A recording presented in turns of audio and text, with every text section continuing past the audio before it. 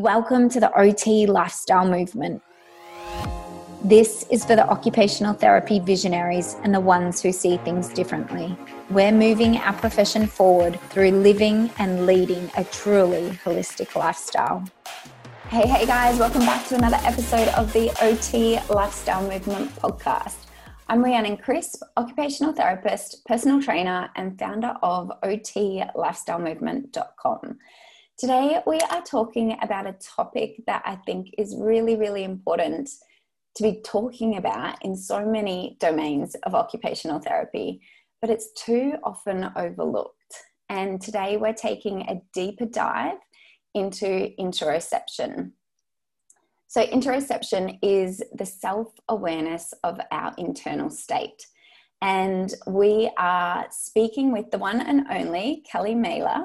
So Kelly is an occupational therapist, and she's been an OT for 17 years now, working with school-aged children and adults. She's actively involved in several research projects pertaining to interoception, which is super exciting.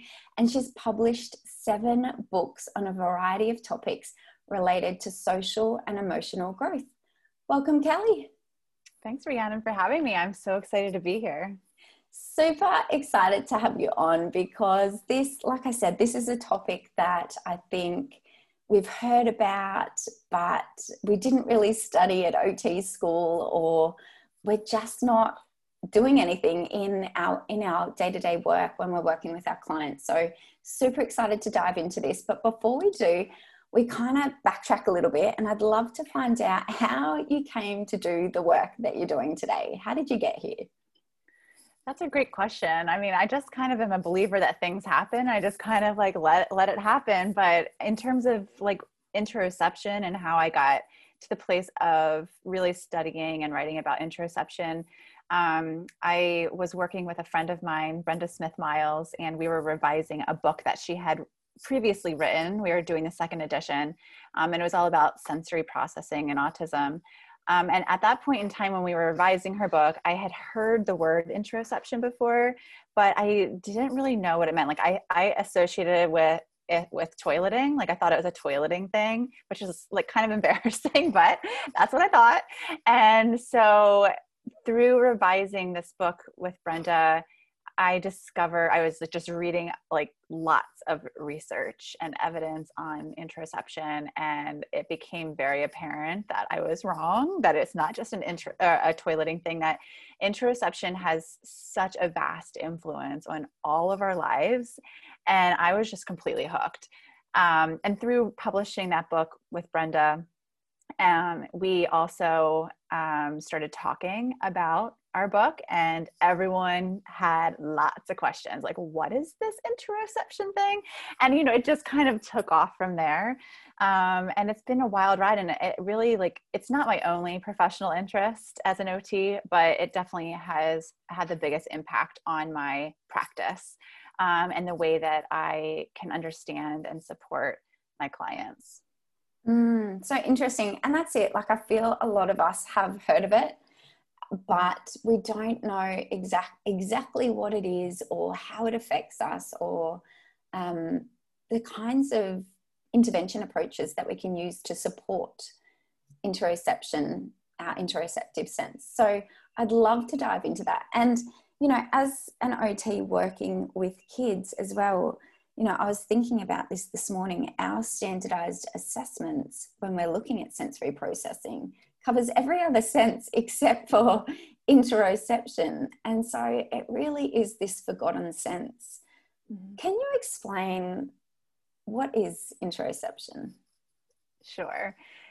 So as you mentioned, interoception is a sense. So technically I consider it the 8th sense, because as OTs, we talk about the 7 senses. So interoception is our 8th sense, and it works just like all of the other senses, where We have a set of receptors located within our bodies that's in charge of pulling in sensory information. And for interoception, we have receptors for the sense located extensively throughout the insides of our bodies. So you have receptors for interoception in all of your major organs, like your heart, your lungs, your stomach, your bladder, your colon. We have them in our skin, our muscles, the whites of our eyeballs. So these receptors are in charge of pulling in information about how all of these different body parts are feeling, or like what is the condition of these body parts. So like the receptors in our bladder pulling in information, like is our bladder full, is it empty? The receptors in our heart, like pulling in information, like is our heart racing, is it beating slowly, is it hurting?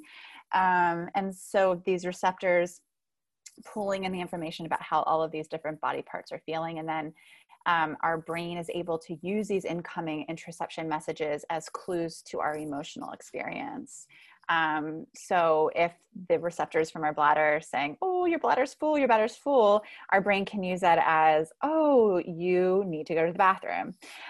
Or maybe the receptors in our heart pulling in information that our heart is racing, our brain can use that as a clue that maybe we're feeling anxious or nervous.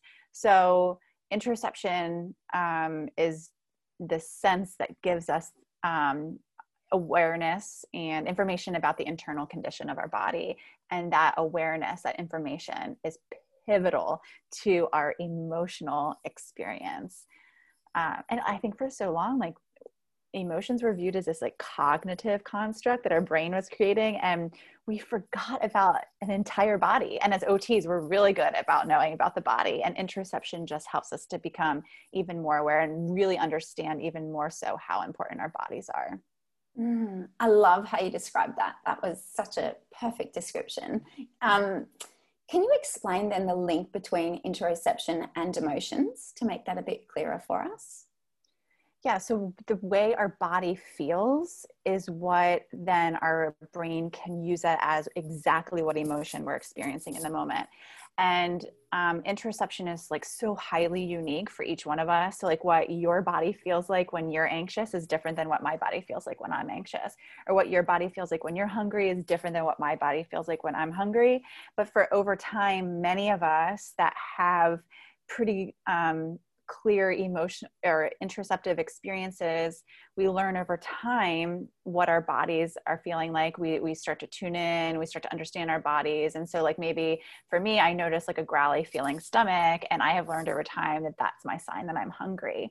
Or I know that when I am very anxious, I get such tension in my shoulders and neck. And I know for me, that is my sign that I am feeling really anxious. So there's just that clear body emotion connection. And it's all because of interoception. And so understanding our internal body sensations and state can help us better answer the question, how are you feeling? Is that right? Exactly. That's exactly right. Interoception is the sense that lets us know, that allows us to answer that question, how are you feeling? And so people who have challenges with understanding or receiving, well, the brain interpreting and processing the information that it's being sent from our organs and our skin, if they have challenges processing this information, how does that play out? Well, if you are struggling with interoception, that can look in many different ways, but a lot of times for these individuals, their emotional experience is really unclear. They have a hard time identifying exactly how they're feeling in a given moment. And so if you don't know exactly how you're feeling, it really makes it hard to manage how you're feeling. So like I have clients that they don't notice feelings of hunger in their body. So they're reliant on a caregiver to remind them to eat. Or adult clients, they don't, or even pediatric clients, they don't notice that feeling of hunger. So they overeat. And many times that can lead to obesity. Or they might not notice the signs of like a building meltdown. And so they're all of a sudden in a full blown meltdown, and it just kind of like comes out of nowhere, is what they report. Or like I have a lot of parents that will describe their child as going from like 0 to 100 in like a split second, right? And a lot of times it's because that child is missing those subtle internal clues saying, hey, something's off here. And then all of a sudden they're just in this full meltdown. So it really, like, it can look so different, have such a vast influence on so many occupations, toileting and sleep and feeding. I mean, I could go on and on. But yeah, if you're struggling with interoception, it can look very different. And it really depends on, like, all of us have different interoception profiles. So for me, like, my body might be giving me clear messages about certain emotions. Like, I might clearly be aware of, like, when I'm bored or frustrated, but I might miss the signals for telling me when I'm sleepy or hungry. So it really depends on, like, what emotions are being impacted. And then it affects the occupational performance picture. Mm. And so do we view it in the same way as we can be under responsive and over responsive to certain cues? Mm-hmm. Yeah, the best way we understand it right now is that many people have, like, a sensory modulation disorder. If you want to go with that nosology by Lucy Jane Miller and colleagues. So we know for some people, they can be under responsive to their internal signals, to their interoceptive signals. So they might just completely miss important signals like that growling stomach or that full bladder or that racing heart. Or for those people, they don't notice those sensations. They only notice them when they're really intense. So they don't notice they're hungry until they are, like, hangry, like that screaming, like, I need to eat now, right? But then on the other hand, we know that for some people, they can be over responsive to their internal signals.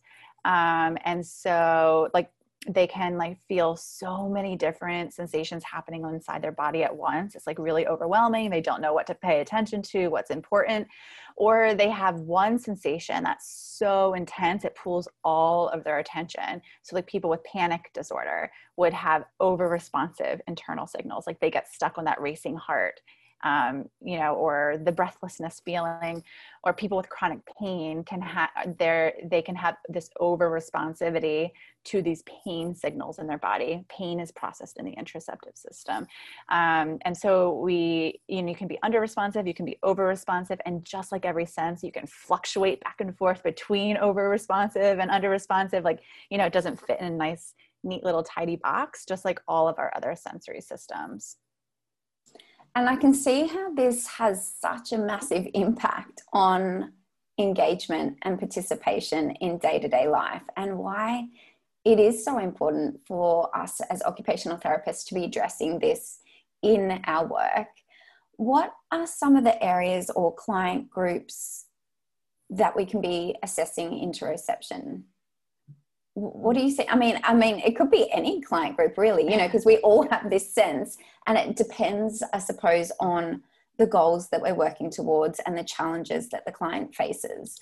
But when should we be assessing this sense? And what does an assessment look like, considering we don't have any sort of standardized measures for it? Yeah. I'm probably biased, but I agree with you. And I think that that knowing about interoception is something that every occupational therapist needs to be aware of. And it is something that we need to be curious about for every single client. Like, how is their interoceptive system impacting their ability to participate? In terms of assessment, that's one of the greatest debates out there right now in the interoception field. Like, all the researchers are like, this is the way, and this is the way. Like, no one can agree. So we really don't have a 100% reliable way of assessing interoception. There's self-report measures out there. There's some free open resources. One is called the Multidimensional Assessment of Interoceptive Awareness. So it's MAIA2. It's free. You can find it out there. You can look at it. It was designed for use in a healthy adult population. So then when I am trying to assess interoception in either my adult clients that have neuro differences or my pediatric clients, the tools that are widely available aren't really applicable to them. They're really kind of abstractly worded. Doesn't really get at the functional piece too, which is what kind of we want to know as OTs. So I do have an assessment tool that is available that I created and published quite a few years ago. It's definitely not perfect. It has a lot of flaws, but it's all we have right now. But I am working with some researchers at Temple University, which is in Philadelphia. And we are working towards developing a standardized assessment, but I'm told that's like a 5-year process. So yeah, we have a long way to wait. So yeah, assessing is really hard. And I just think like as OTs, we just need to zoom out and like look at the functional piece and like really understand interoception and how it impacts our ability to participate. And then I guess move forward with that information. But I know I do work in some settings like schools that they want a formal assessment in order to justify why they're paying me to come in and provide intervention. So that's when we use the assessment tool that I created. Mm-hmm, mm-hmm. And yeah, I mean, with this assessment, like you said, it needs to be self-report because it is so subjective. It's really difficult to measure unless we're wearing, heart rate monitors and sort of assessing heart rate in different contexts and that kind of thing. Is that something that's done? Like are there any objective measures of interoception? Yeah.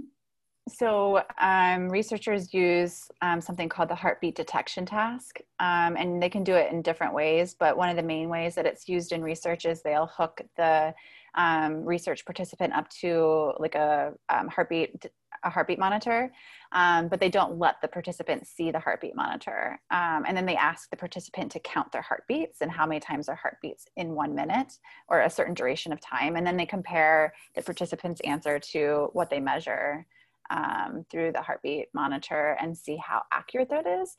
And so that's a really commonly used objective measure. To me as an OT, I find so many flaws with that. Like, because first of all, that's not how interoception works. Like you don't have someone, like I'm not standing beside you saying, pay attention to your heart right now. Like that's not the way it works. Right. And even more so, like you could easily guess on a measure like that. Like, oh, I think my heart was beating 60 times that, like it's just, it's not real life context. It's not real life context. And plus then I want to know, okay, even if you are super accurate and you were able to count your heartbeats, do you know what that heartbeat feeling means? Like, can you take it one step further and like, can you tie it to your emotional experience? So like, it's just so flawed, which is my biased opinion is why OTs need to develop the interoception measures that we use. But I do understand why objective measures are really important as well. Mm.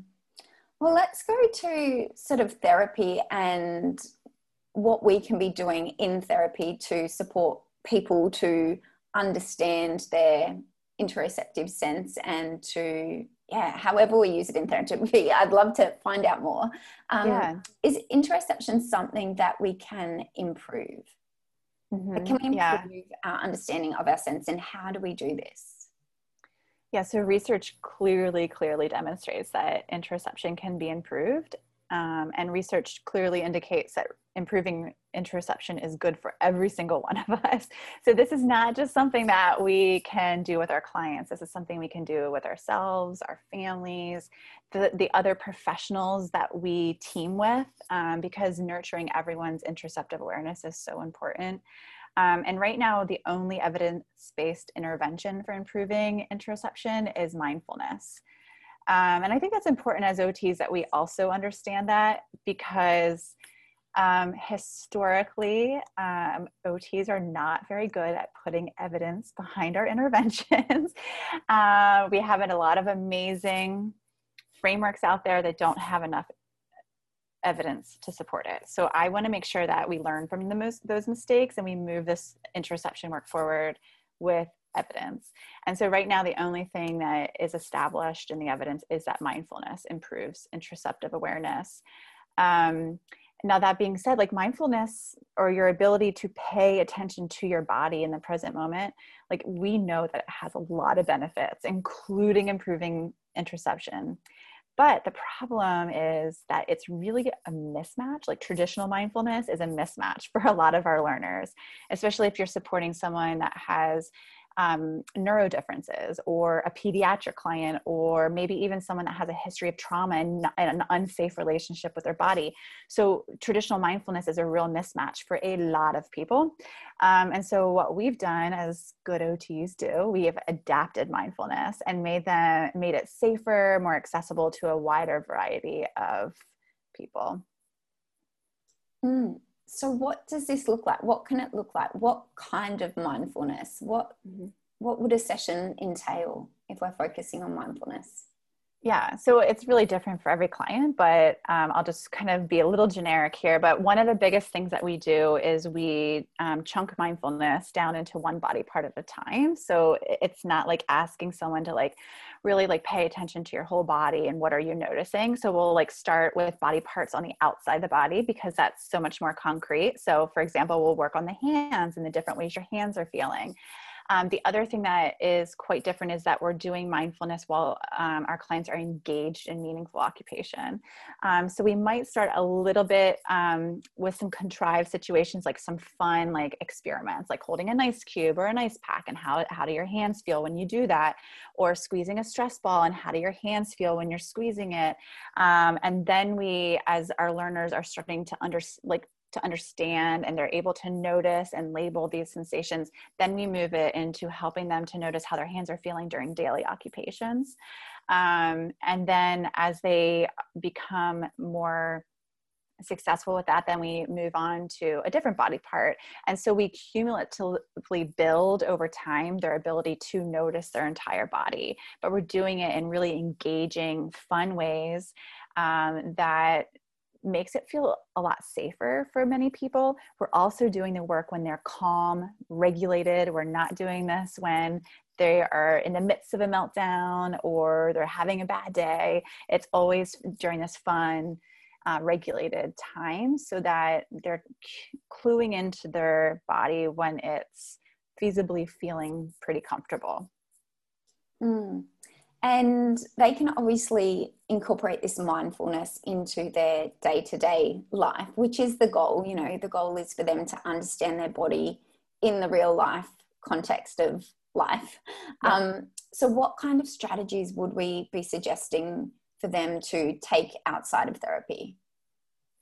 Yeah, so once we like really establish their ability to notice different body parts and really understanding the language piece of what it is that they're noticing, then we try to move it. Like you said, we obviously, our big goal is for them to notice the way their body feels outside of our session during daily lives, their life. And so we really try to help our caregivers that are supporting our clients or their clients themselves to find ideal times when they could tune in. So let's just say we're working on we'll go back to the hands, different ways your hands can feel. So what are some great daily occupations for you to tune in to the way your hands are feeling? So we try to pick times that evoke or tend to evoke a stronger feeling in that body part because it gives them a better chance of noticing something. So like when you're washing your hands, just take a second to tune in and notice how your hands are feeling.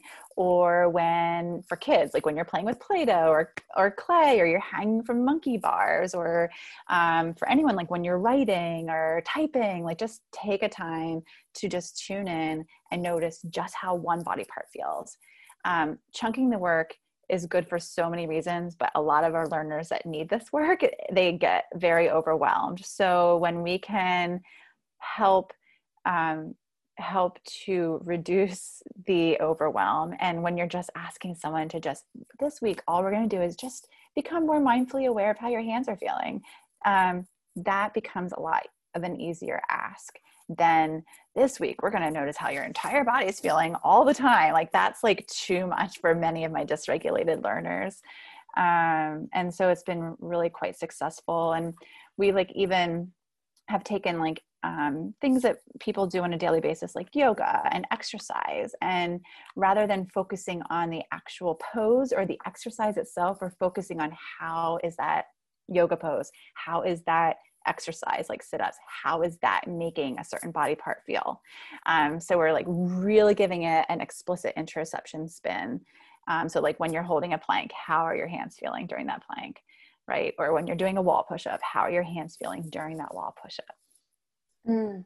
And I know for myself, like sometimes when I take too much on, I will experience anxiety. And the way I know that I feel this is because my heart, like I feel my heart, like I honestly feel it really beating fast. And I don't think of, oh, interoception, that's not the first thing I think of, but I think of, oh my gosh, my heart's beating really fast. I need to slow down. So that's sort of my body cue. And what I do is I tend to tell myself to take some deep breaths. And that's what I do to just calm my body and just to be present again in the moment. And I can see how so many of our clients will have challenges in their day-to-day life that are influenced by their interoceptive sense and what's going on inside their body. And I would love to have a chat with you about some certain challenges that our clients may be facing and what we can do as OTs to support them or to bring their awareness to their internal sense. And even if there are any sort of evidence informed practices or approaches that we can be using that maybe aren't evidence-based, are there any, because I know we do have such a strong focus on evidence-based, and I think that's fantastic, but I sometimes think the research hasn't caught up with maybe what our clients know to be true that works for them. There's this kind of balancing act we have to do as well. I might start with one of them, and that's chronic constipation. So if we're seeing someone who's got chronic constipation, this is an internal body issue. What are some things we can talk about or do in our sessions to help our clients move through this? Yeah, I think you probably picked the trickiest one to start with. But yes, nothing like a challenge. I mean, constipation, I don't think any of us would disagree that there's just so many factors at play here. Many times it is that constipation is influenced by a limited diet, right? That constipation might be impacted by medications. That constipation also can have an interoception piece to it as well, not feeling the need to eliminate. Then that the bowels get backed up, the colon stretches, the colon then becomes even more desensitized, and it's like just this, nonstop kind of, ongoing cycle. I do work and I teach with an OT colleague of mine, Dr. Carrie Hampel, and she's so much more of an expert in the field of pooping. I always get her poop gifts because she's just like, that's her thing. And not real poop, but just fun little poop books. But she's really quite brilliant, but we do a lot of toileting and interoception studies, and we use the interoception curriculum. And she's really big into making sure that we are not doing too much interoception for these kids that are chronically constipated before we address the constipation first, because we don't want to get ourselves into a situation where we are working on them starting to notice the way their bodies are feeling and they're still backed up. And now they're starting to become more aware of being constipated is very uncomfortable. And so we want to make sure that we're addressing the constipation piece first and coming in then with the interoception piece.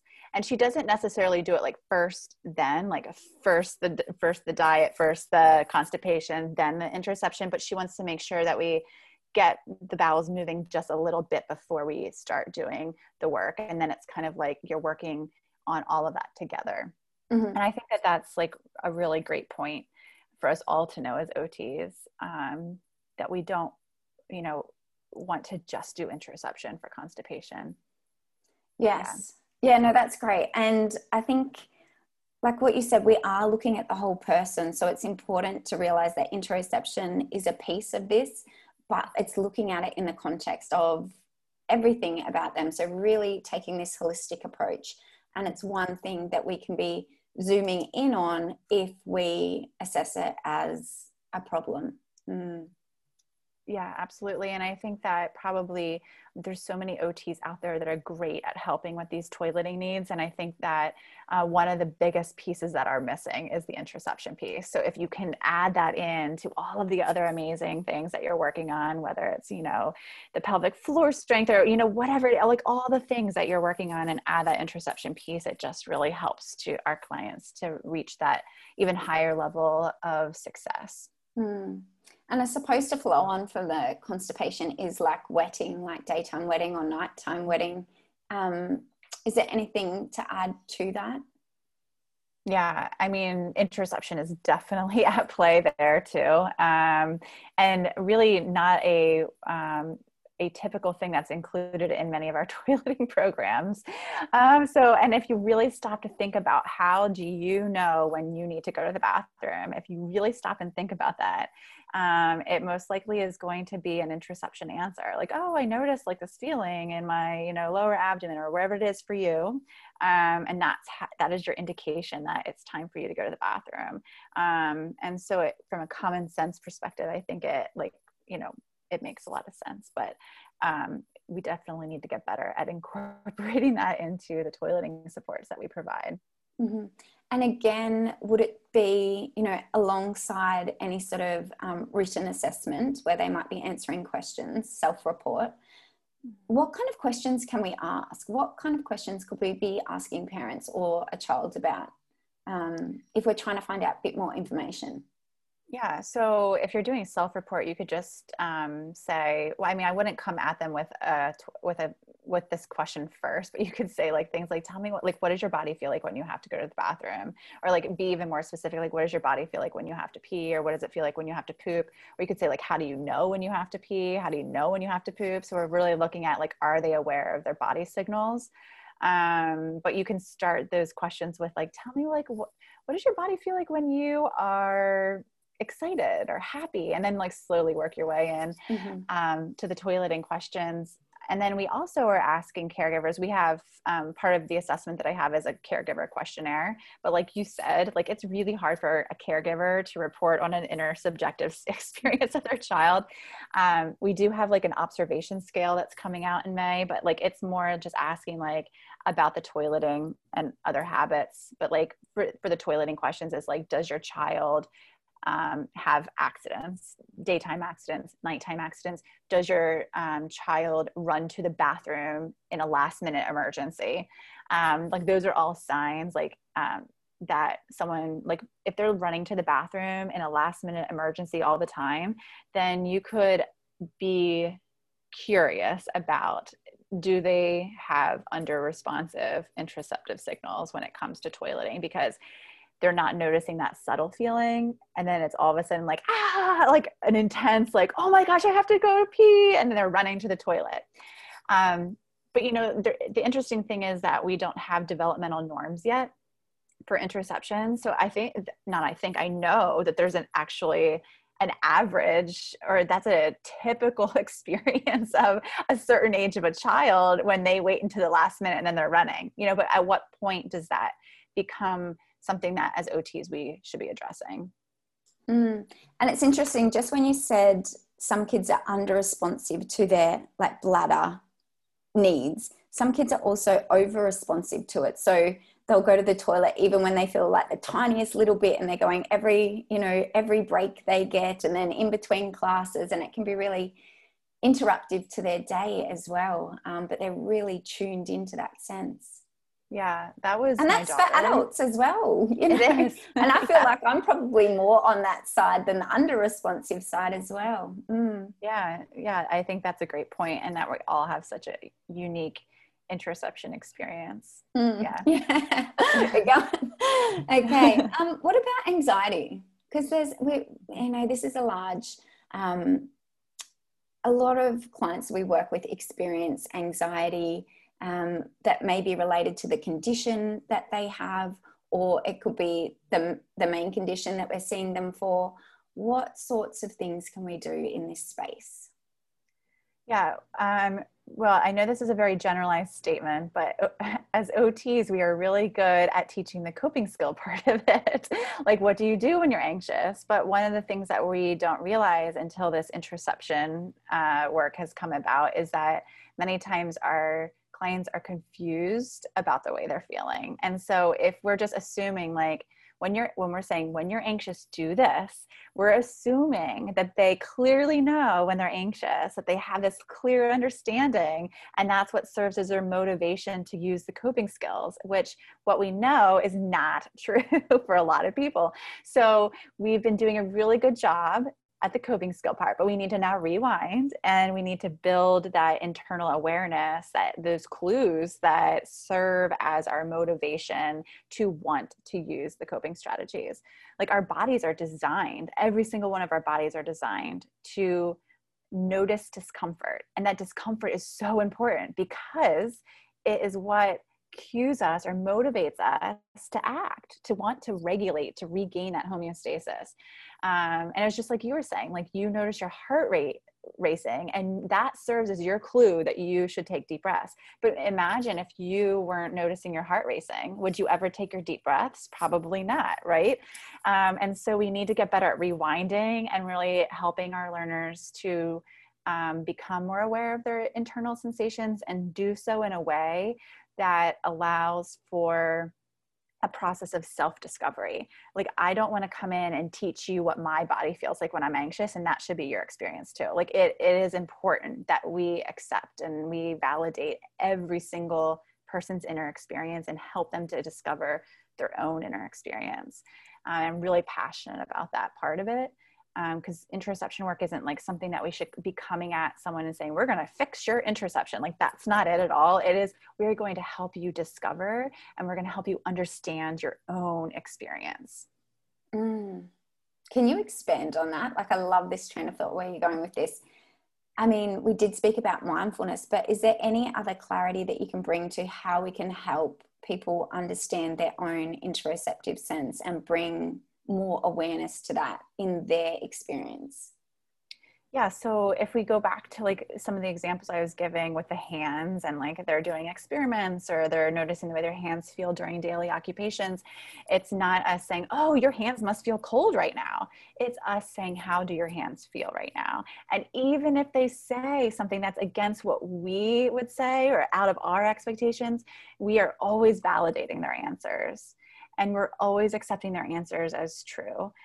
Sometimes they might be confused, but we still validate it. And then we just kind of repeat and do a lot more work and then help them sort it out rather than us telling them what the answer should be, because that's not the way that it works for all of us, right? Like, we all, I know I keep saying this, but we all have different inner experiences. And so I see this so often, like we teach like our clients, like, oh, stress should feel, your level of arousal goes up, your heart races, your muscles get tight. And that's not true for all of us. Right?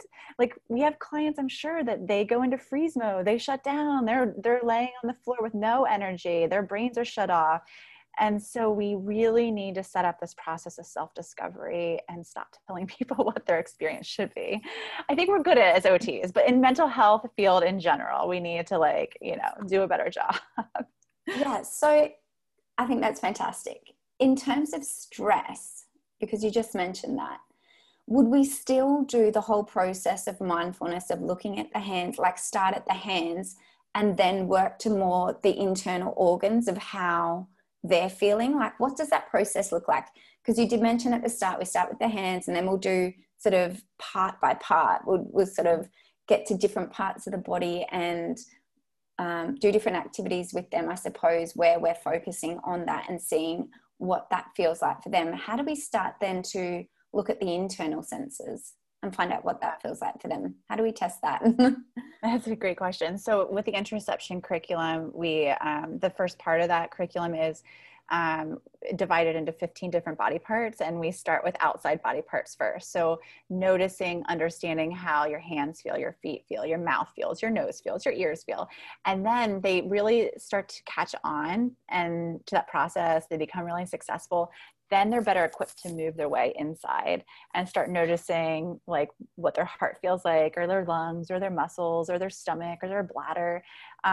We learned this through lots of mistakes. Like, you know, when I want to do toileting, I want to come right at the bladder. You know, I want fast outcomes, but we realized that that was way too overwhelming and abstract.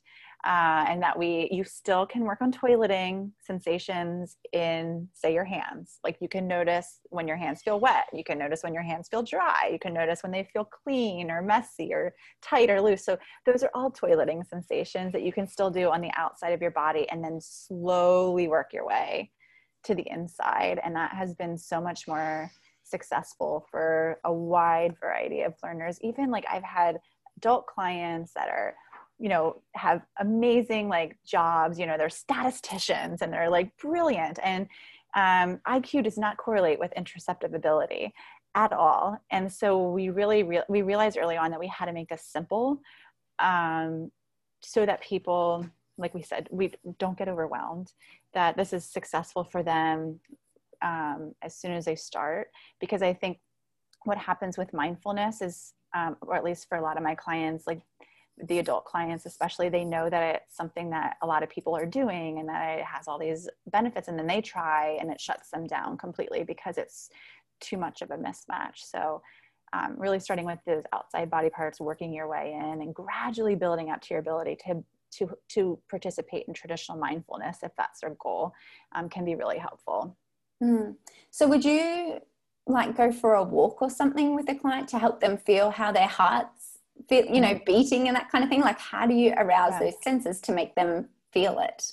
Yeah. So every single body part, we're doing different experiments that evoke a stronger feeling. So with the heart, like, we'll do fun things. It depends on the age of who my client is, but maybe we'll do jumping jacks, or we'll run up a flight of stairs, or like you said, we can go for a walk, or we lay still in bean bags, and we just do a whole bunch of different fun activities. Sometimes I let them make them up if they're cognitively able. And we just really start tuning in to how their heart is feeling, or whatever body part it is that we're working on. Mm-hmm. I posted in our OT Lifestyle Movement Facebook group that I was speaking to someone about interoception. And we had a few questions, and one of them was around whether proprioception influences interoception. And I can imagine it does, because obviously if we go for a walk, or like you said, do jumping jacks, or engage in a heavy work activity, this changes our internal sense. So obviously our body temperature, our tightness in our muscles, our heart rate. Can you explain this relationship a little bit more, and maybe give some clarity a bit more around this? Yeah, I wish I could, because right now we don't have enough research looking at, I mean, interoception, the field is in its infancy.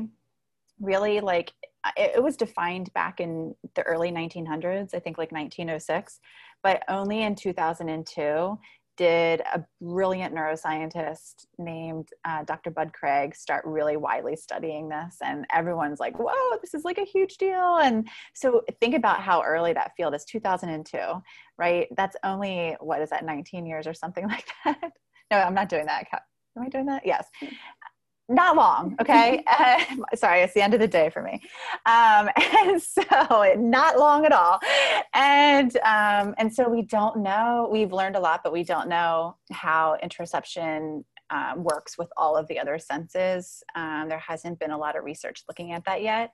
And I can't wait to see what we discover. So I can't answer that question in an evidence-based way. But I think what you're explaining makes a lot of clinical sense. Interesting. And there was one other thing I wanted to touch on, and when we're talking about different conditions and how interoception may be appropriate to be looking at this sense, and that is trauma, because you mentioned that earlier on, and I'd love to know the connection here. Yeah, so a lot of trauma researchers will make a lot of their findings is that every single person that has experienced trauma has some form of an interoception difference, whether it's over responsivity or under responsivity. So if you're supporting a client that has a history of trauma, you need to know about interoception. It's starting to influence a lot of different professions out there and the supports they're providing to someone with trauma. Sometimes like the mental health arena, they'll call it somatic based therapy. But what they're really talking about is interoception based therapy. And I mean, I think if we even take it a step further and think about, even we're talking a lot about trauma that is experienced by people that have neuro differences. So we have to I think in the next few years, we're really going to expand our thinking about the causes of trauma.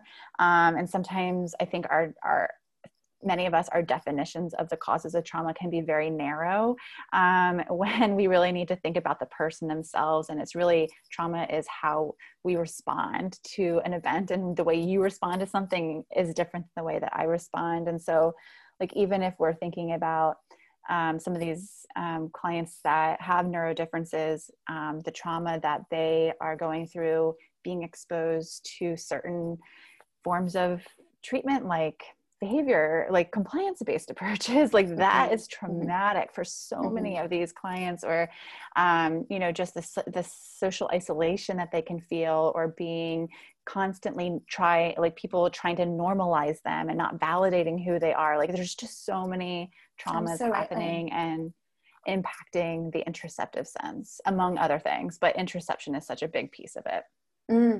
Kim Barthel, when I had a chat with her, she was saying that trauma is anything that takes you outside your window of tolerance.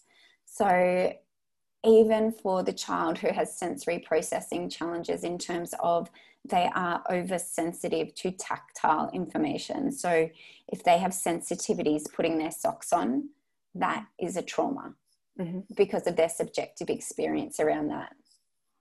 So I think absolutely what you're saying is right, is really taking ourselves out of ourselves and really looking at it through the client's experience and looking through their lens and how they are experiencing the world is really important. So so with this then, what sort of work can we be doing in this space? Again, it's the mindfulness, it's bringing their awareness to it. Do we have to be more sensitive to it? Because obviously we're working with people who have experienced trauma. What do we need to be mindful of when we're working in this space? Well, in our workshops, we are always talking about how before you do any interoception work, we need to have co-regulation. We need to have a really well-established, trusting relationship. That client needs to feel safe with us. That is our number one thing that we need to establish first, is that client feels safe with us. And then we can move forward after that. And it's lots of co-regulation, and then it's the interoception work. Because even just from a clinical standpoint, if your client doesn't feel safe, their attention is going to most likely be pulled to the outside world. They're going to be hypervigilant of the environment, of you, and waiting for that next insult to their neurology, that fight or flight response. And they're not going to have any attentional resources to be able to tune into the inside of their body. So our work is always trauma informed, always that relationship first, co-regulation, then the interoception work. Okay. Yeah, I think that's really important to remember. Thank you. Was there anything else you wanted to say that we might not have covered on that would be really important for OTs to know if they're wanting to incorporate interoception, if they're wanting to assess it, if they're wanting to address it, if they're wanting to work within this space? What have we missed? I think we covered a lot.